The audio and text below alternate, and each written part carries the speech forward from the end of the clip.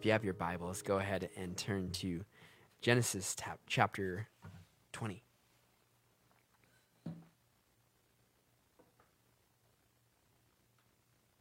Forgive me, chapter 21.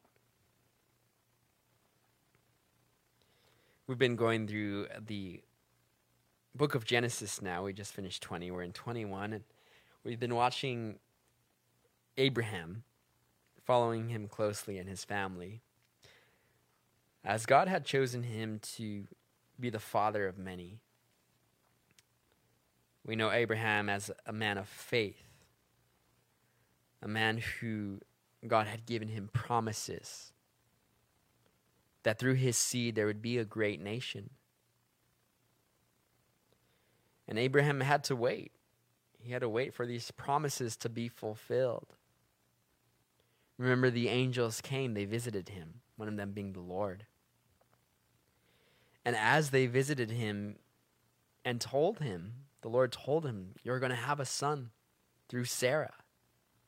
Sarah laughed in her tent because she thought, how can me, this old woman, have the pleasure of having a son at my age? And in that moment, the Lord rebuked her. And they had waited and waited for this promise. From that moment, God told them, look, a year from now, you're going to have your son. And Abraham, growing in his faith, he waited. Now, he wasn't a man who was without error. He wasn't a man who was without mistake, and I find comfort in that. Because in his flesh, in order to have God's plan be worked out, he decided to take on matters in his own life against the will of the Lord, and to place his will upon his life, his own will, Abraham's will. And in doing so, when they saw that there was an issue, there was a problem of not being able to have a child, both Sarah and Abraham hatched this plan that Abraham would marry the maid, Hagar. And that Sarah said to Abraham, "Abraham, go into her, have a child with her." And perhaps that's how God is going to have his will performed. Not believing that God had already told them that Sarah and Abraham would have their own son. And from this, Ishmael was born. Hagar bore Ishmael. And when perhaps Sarah thought that she would take Ishmael as her own and raise him, suddenly there was conflict between Hagar and Sarah. So much so that Hagar ran. She ran away, and the Lord brought her back. And she submitted herself unto Sarah, but Sarah despised the two, Ishmael and Hagar. And so they were growing, all the family together, multiple wives, multiple headaches. And in verse 1, that's a joke, by the way, but I'm positive that this polygamous relationship was not without its drama. But in verse 1 of Genesis chapter 21, it says, "And the Lord visited Sarah as he had said, and the Lord did for Sarah as he had spoken. For Sarah conceived and bore Abraham a son in his old age at the set time of which God had spoken to him." Here it is, God's word never failing. The Lord visits Sarah, and he did for her what he had promised. This promise was given to Abram at the age of 75 years old. And for 25 years, Abram saw no son. All he had was the word of God, but that's all you need when it's God's word. He waited for 25 years. At the age of 100, at that point in time, he for sure was having his doubts. Sarah definitely was. And after 25 years, that's a long time. Just when God said, he visited Sarah and she conceived. You see, God is always on his time. He's always on his perfect time, too. He's never late. And he's also never early when we wish he would be sometimes. God is sovereign. In verse 3 it says, "And Abraham called the name of his son, who was born to him, whom Sarah bore to him, Isaac. Then Abraham circumcised his son Isaac when he was 8 days old, as God had commanded him." Remember that covenant of circumcision that God had given Abraham. He was the first Jew. And being the first Jew, God had given him this covenant of circumcision. That through this mark, that people would recognize, that they themselves would recognize that they had been marked by the Lord. His seal was upon them. In verse 5, it says, "Now Abraham was 100 years old when his son Isaac was born to him. And Sarah said, 'God has made me laugh, and all who hear will laugh with me.'" Now it is interesting how previously when the Lord had told Abraham that his son was going to be born through them too, Abraham and Sarah, that Abraham had this laughter moment of like, "Wow, God, you're incredible." And Sarah also, in doubt and disbelief, said, "Shall I, this woman in her 90s, have the pleasure of bearing a son, of raising a child?"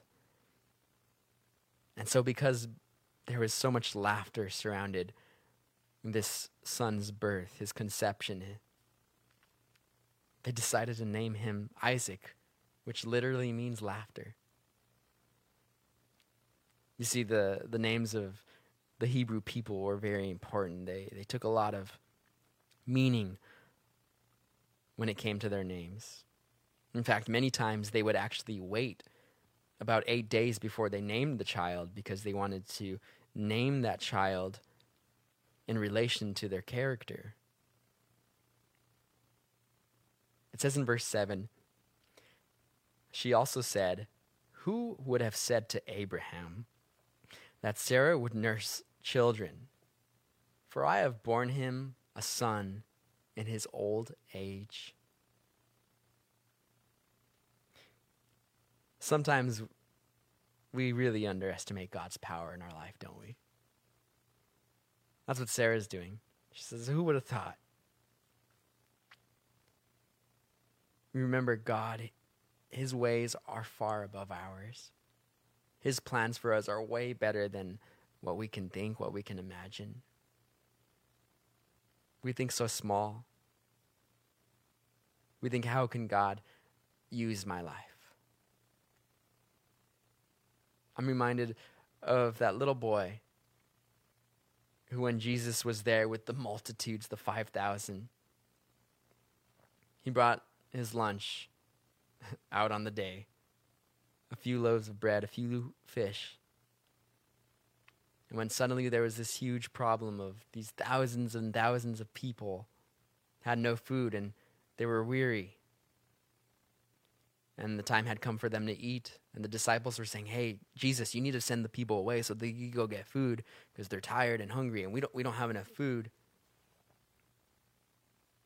This little kid with his fish and his bread, he's like, "Maybe I'll just share a little with my friends today," and that was it. Enough for himself and maybe another. When he heard of this problem, he came to the Lord.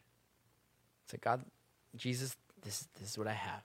Gave it to the disciples. The disciples gave it to Jesus.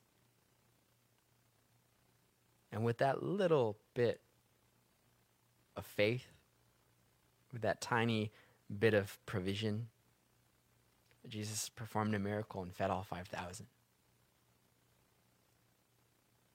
And that happens twice in the accounts of Jesus' life when it came to the fish and bread being multiplied. I sometimes have gotten a sandwich or a pizza and raised it up to the Lord and said, Lord, just multiply this. But it never works. That's my foodie talking. But God can overpower our underestimation. Always. He did that as in Sarah's life. And look at verse 8. It says, so the child grew and was weaned. And Abraham made a great feast on the same day that Isaac was weaned.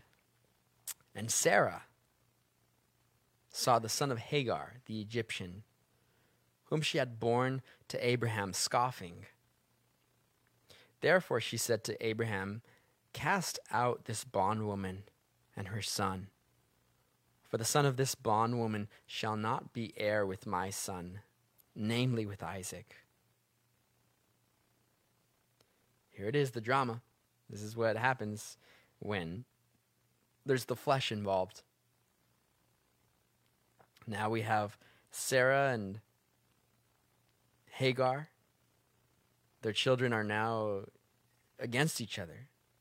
The older Ishmael is scoffing and mocking this son as they're having a feast for him now that he's weaned, meaning that he's past that age of nursing from the mom. And in the celebration, Sarah notices, hey man, this stepchild of mine is mocking my son. And this angered Sarah so much that she went to Abraham and said, cast them out. Get rid of them. I don't want them here anymore. Now, there is an interesting illustration of this moment that is given to us by Paul later on in the New Testament. Paul uses this account as an illustration, as something symbolic, a way to better understand what it means to be under the law and what it means to be under grace through faith. In Galatians chapter 4, verses 21 through 26, I'm going to read out of the New Living Translation of what it says in these verses. In Galatians chapter 4, verses 21 through 26, Paul writes this, tell me, you who want to live under the law, do you know what the law actually says? The scriptures say that Abraham had two sons, one from his slave wife and one from his freeborn wife. The son of the slave wife was born in a human attempt to bring about the fulfillment of God's promise. But the son of the freeborn wife was born as God's own fulfillment of his promise. These two women serve as an illustration of God's two covenants. The covenants referring to the one of the law, and later on after Jesus being the one under grace. He goes on to say in Galatians, the first woman, Hagar, represents Mount Sinai, where people received the law that enslaved them. And now Jerusalem is like Mount Sinai in Arabia, because she and her children live in slavery to the law. But the other woman, Sarah, represents the heavenly Jerusalem. She is the free woman, and she is our mother. So you see, there's an illustration here of what it's like to live under the law. That you are trying to earn a right relationship based on your works, which can never make us right. And how that is actually enslaves us. It puts us in a place of bondage where we are constantly trying to work our way up to the Lord, and we can't. There's no amount of good works that can earn our way into God's grace. The very meaning of grace is something that is undeserved. Sometimes we might think, that person, they don't deserve my grace, or maybe that person deserves my grace. I should give it to them. No, that's not definitionally correct. Grace cannot be deserved. It's just given without merit. And that's the most awesome thing about God's love, is that day after day, no matter how many times we make mistakes, no matter how many times we fall into the same sin over and over, God still loves us. He still provides for us. Perhaps you're wondering right now, man, I don't know if God's grace is still there for me. If you're listening to this right now, I promise you it is. The very fact that you're hearing these words are proof that God's not done with you, that He loves you.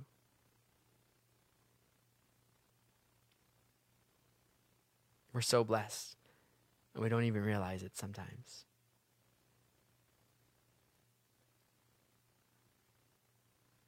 May we find our joy in the freedom that God's grace through faith gives us, and not enslave ourselves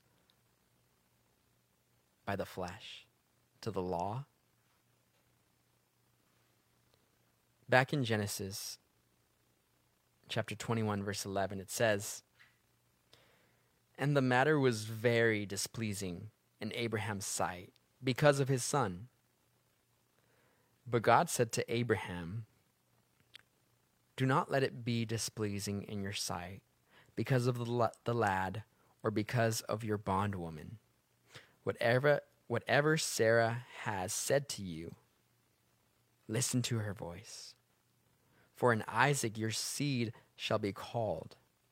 Yet I will also make a nation of the son of the bondwoman, because he is your seed.'" We can imagine Abraham was greatly disappointed at this point. God even told him, don't let it be displeasing in your sight, because he was displeased. This whole event had to be a giant stink in his life that he knew that he himself had caused. He acted out in the flesh, and this was the result of it. Division, anger, a dramatic account between his wife and the woman Hagar. And now he has a son in the midst of all this, Ishmael, whom he must have loved, and desiring Ishmael to have a good future. Probably wanted Ishmael to be around him.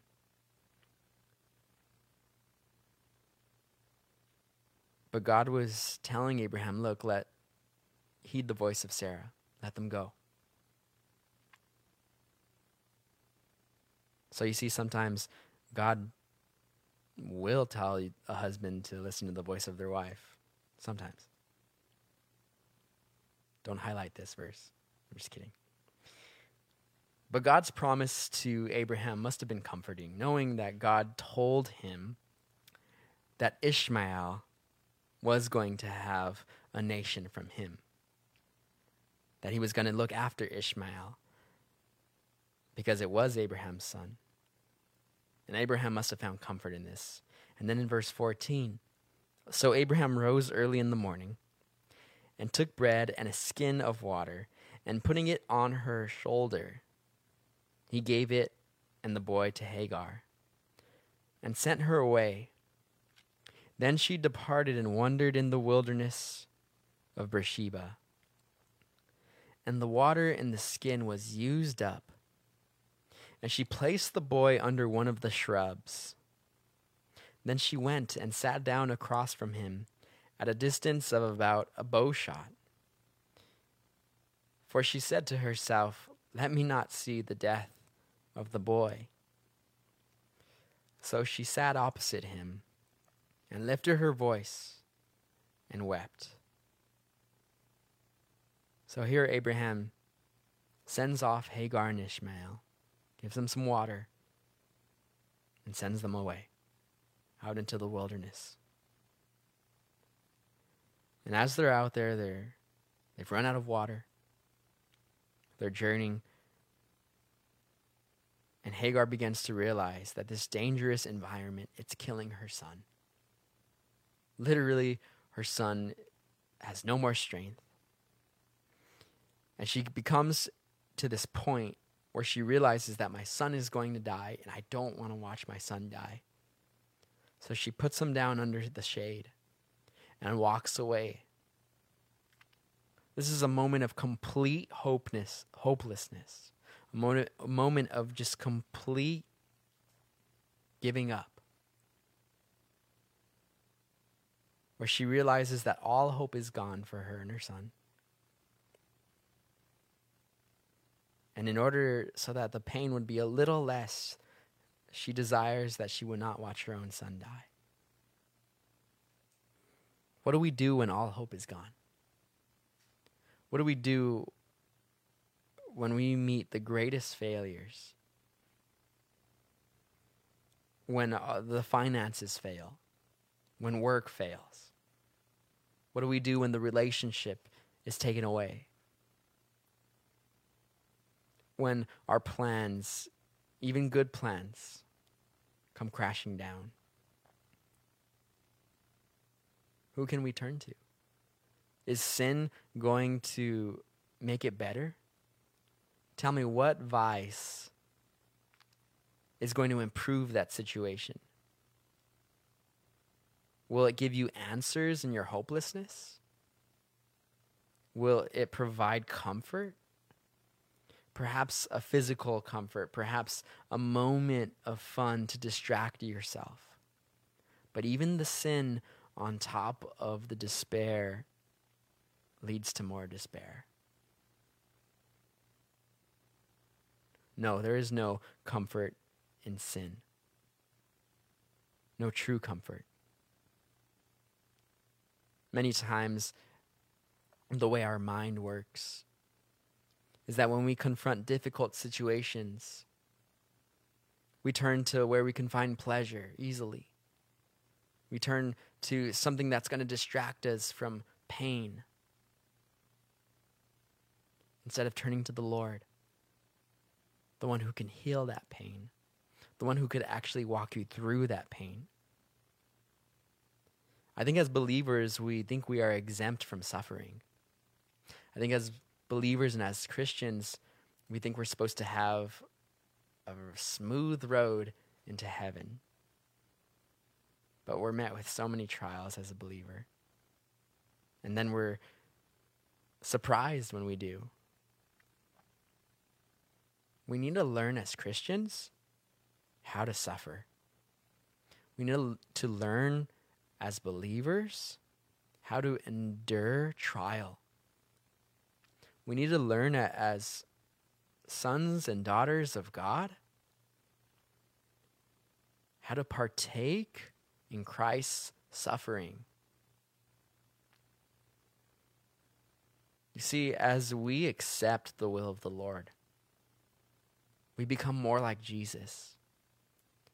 When we give up our own will and say, Father, not my will, but your will be done, we share in what Christ suffered and what he did.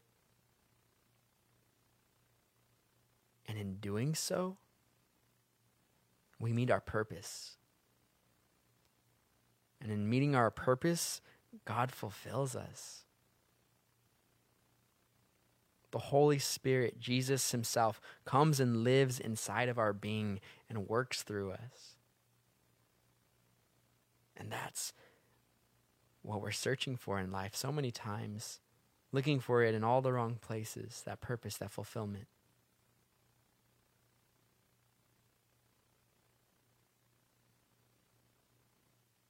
So in hopelessness, Christ gives us power. When we are weak, he is strong. This is where Hagar was at, completely at a loss, giving up her son's life. We read in verse 17, it says, "And God heard the voice of the lad.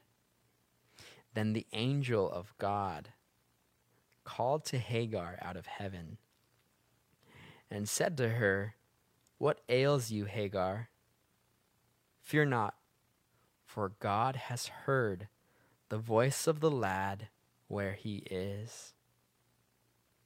Arise, lift up the lad, and hold him with your hand, for I will make him a great nation.' Then God opened her eyes, and she saw a well of water. And she went and filled the skin with water and gave the lad a drink." If you're in a time, in a season of suffering, know this: God hears you. God heard this voice of the lad. Why? Because God is all-knowing. He's all-present. And he sees the suffering. These people were traveling into a foreign land, and God heard them. And he told them, "What's wrong? Fear not." Right now, fear is like a tsunami in our world. Fear seeps out through the television, through our phones, through our friends and family members, into our hearts and into our minds. And it causes us to do things that are not the will of the Lord. It freezes us. But perfect love, the Bible teaches, perfect love casts out all fear. So we need to allow God's love to be our strength when it comes to fear. Knowing that God hears us. He told Hagar, "Arise and lift up. I'm going to make Ishmael a great nation," which he does. From Ishmael's line of family, there's going to be 12 actually nations that come from him. Exactly the opposite of those who would come from Isaac and Jacob. 12 nations from Jacob and 12 nations from Ishmael. But God opens Hagar's eyes. And I love that God did the work in this. See, it wasn't Hagar doing the work, but God opened her eyes. Sometimes we're in that moment of God's sovereignty and we don't realize it, where a thought will come into your head. You'll think about, hey, you know what, today, instead of taking my usual route to work, I'll stop by this route so I could pick something up and go a certain way. And then as you're doing that, you're going along your way, suddenly God brings someone along your path, and you meet with them. You have a divine appointment with them. You talk with that person. You share a little bit of Jesus with them. And then you got to think, was it me who decided to take that road today? That different road than I usually take? Or was it the Lord who put that thought in my mind? Maybe it was both. Because God, since he is sovereign, since he's all powerful, he works supernaturally through the natural. The definition of God's sovereignty, it's his providence in action. God's sovereignty is his providence in action.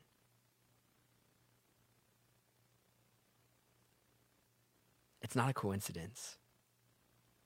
God knows what's going on. You're not listening to this by coincidence. God wanted you to hear this for a reason. He wants you to know that your life, it's in his hands. That he's got those things worked out that you've been praying about. That the plans that you make, even though they fail sometimes, he's directing your steps. Everything is preparation for the next step. And God is opening our eyes to see this. He's doing the work. And as Hagar saw this well of water, she had to think, God saved me. This is that moment of just complete and utter darkness turned into light. This is that moment when there's hopelessness, when all chances of a good life have failed, when the enemy is surrounding and fear and death and pain and suffering is overcoming you like a wave. And in that darkest moment, when you feel that there's no hope, suddenly this miraculous providence of God's power breaks through the scene. His love, his light, his truth, his sovereignty come flying in. And she drinks this water from a well that nourishes her and her son. Jesus said, I am living water.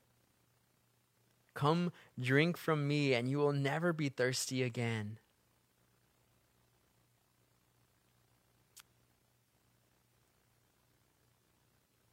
And when we take of him, he fulfills us. He's that Savior even in our darkest moment. So now that they are saved, in verse 20 it says, so God was with the lad, and he grew and dwelt in the wilderness. He dwelt in the wilderness of Paran, and his mother took a wife for him from the land of Egypt. Now again, there would be 12 sons that came from Ishmael, and some of these sons would end up being part of the Arab nations that we currently have. So it is something to ponder as you look at the Middle East, doing a study of the origins of peoples and their countries, where they came from, who God had promised the land of Israel to. And it's awesome to see that God, the Bible, that history, it's all lining up together right now.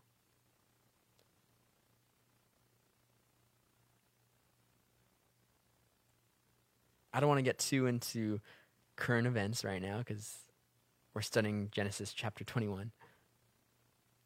But as you look at the Middle East, as you look at what God is doing in the nations of the world,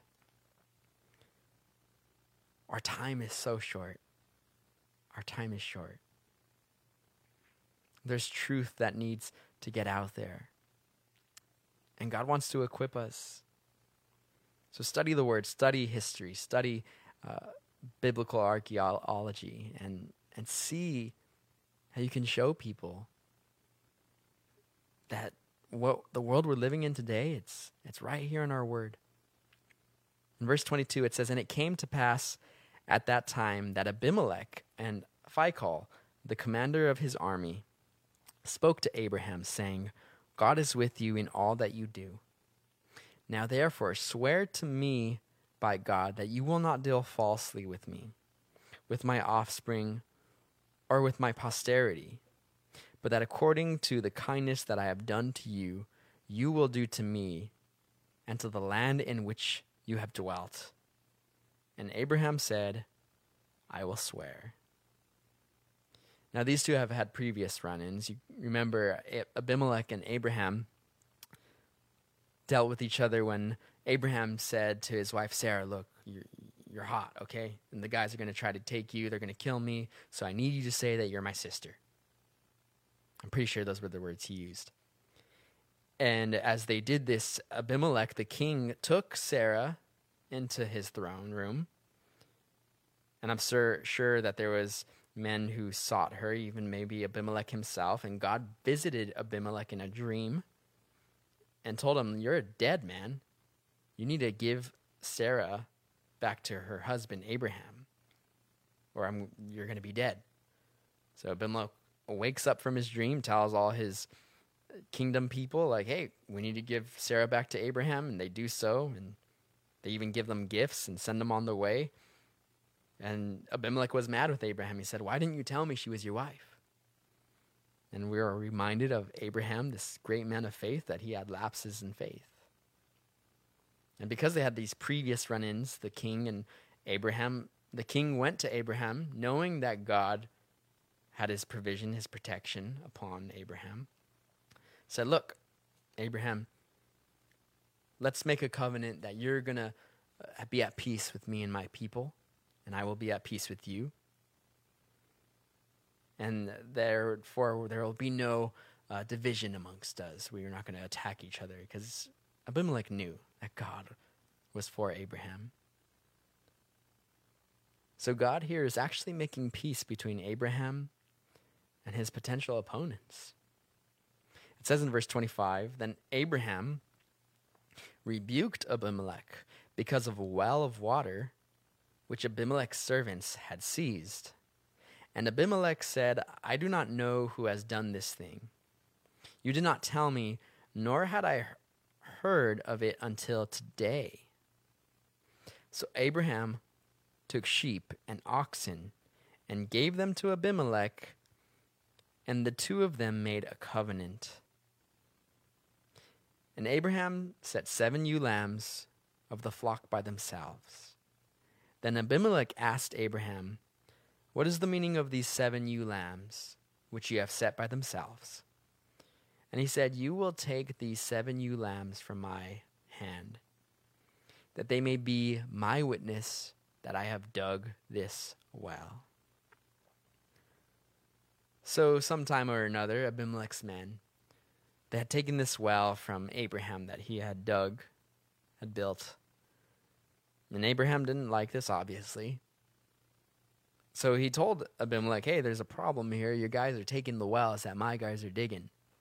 And Abimelech claims, he's like, 'Well, I didn't know anything about it. I'm sorry.'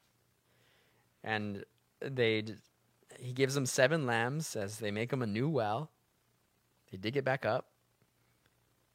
And in this exchange, I'm realizing that this Eastern culture, they were very hospitable. They had a lot of honor in their value system.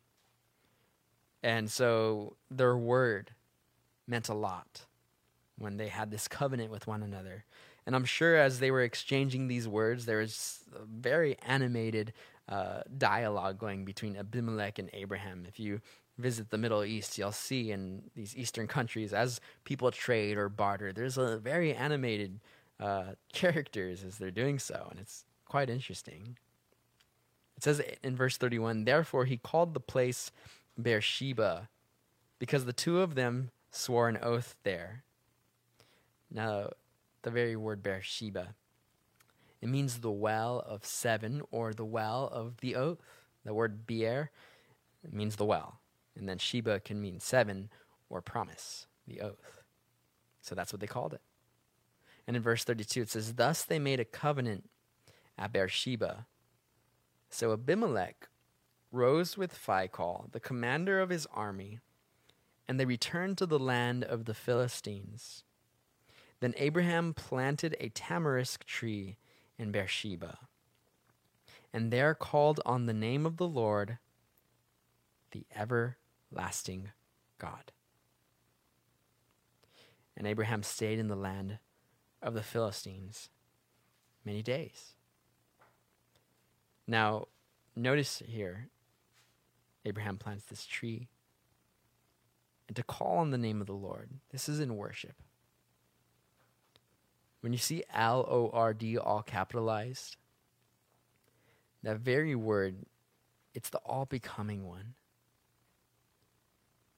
Because God is everything that we need him to be already.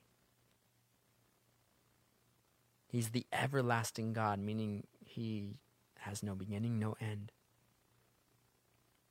the great I am. Only a God who is eternal can create the world that we live in. He can't be bound by time or space. He cannot be bound by nature itself. Something supernatural had to create nature. And that's exactly what happened. And Abraham worships the everlasting God, even in a land that is not his own. We're going to push just a little bit into chapter 22. I'm not going to go very far. It says, "Now it came to pass after these things that God tested Abraham and said to Abraham, 'Abraham.' And he said, 'Here I am.'" Notice he knows God's voice, so he answers quickly. He's as obedient as he can be. He said, "Here I am, God." Then he said, "Take now your own son, your only son Isaac, whom you love, and go to the land of Moriah, and offer him there a burnt offering on one of the mountains of which I shall tell you." At this point, Abraham finally got what God had promised him. He finally got the desire of his heart in the land of the living. His son from Sarah was born. And he must have been filled with so much joy, so much faith. He could have conquered the world, perhaps he felt at this point in his life. That he could live peaceably and happily and die a peaceful death, knowing that God had fulfilled this promise of giving him the son. That through his seed there would be many nations. And when Abraham finally has it, when things are finally going the way that he had planned, when everything was good,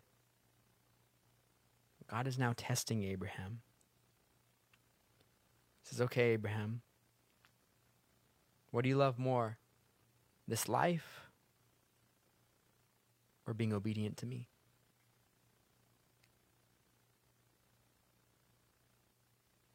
He's asking Abraham to give up that one thing which he loved so dearly, loved the most, something that was good, his only son. Now, many of you have heard this story before, and you think, how can a loving God ask that of Abraham? That's cruel, that's harsh, that's mean. And yes, the natural mind might think that, but we have to realize that God already knows the end story. He already knows the end game of what Abraham's going to do, what's going to happen to Isaac, how it's all going to turn out. We can't think of God in human terms. We can relate to it in that way, but God is not a man that he makes mistakes. God is all just, he's all loving, he's perfect.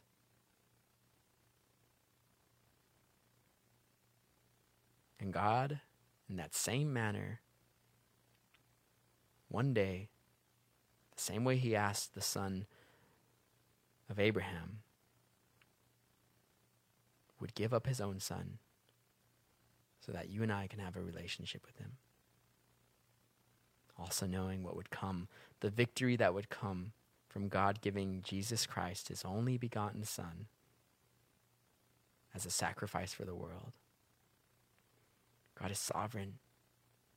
He's the everlasting God. He's eternal. He knows the end of the story, and he's won. And because of this, we are more than overcomers. You see, a victor, someone who's won in battle, he's a conqueror. because he has won. But as believers, we are more than conquerors. Why? Because God has already won the battle. And because God has already won the battle, we are more than conquerors because we have already won. Amen? Let's pray. Heavenly Father, we thank you for your love. We thank you for your grace and mercy.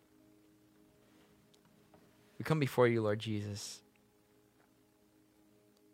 We ask that you would forgive us for our doubts, forgive us for our errors in faith. Strengthen our faith. May your Spirit fill our life, Lord. May we not turn to vices, Lord God, but turn to you. I pray for those who are in a season of wilderness and a season of dryness, Lord God. May your living water, Jesus Christ, meet them, fill them, refresh them. May you go before us this week, Father. May the name of Jesus be on our mind, in our hearts, on our lips. May we share. May we grow. May we worship you forever and ever. And in Jesus' name we pray. Amen. This Sunday we're going to be meeting again in my backyard at 10:30 a.m. So we hope to see you there. Invite a friend.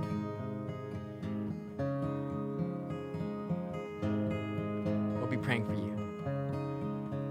Go ahead and message us if you need prayer, if you want to talk. Jesus loves you guys.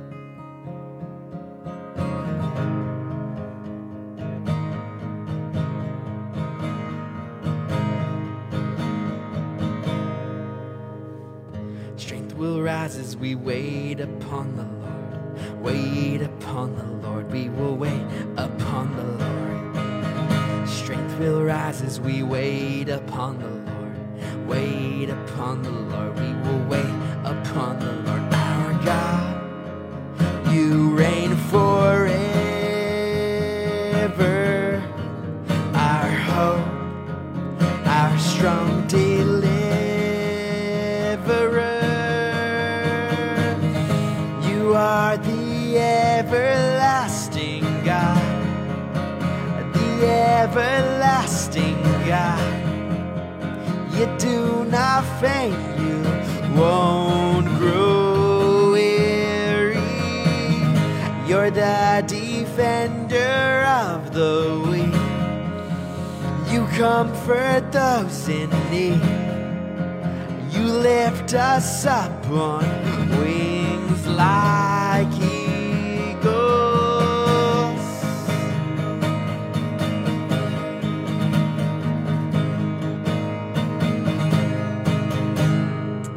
Be blessed this week.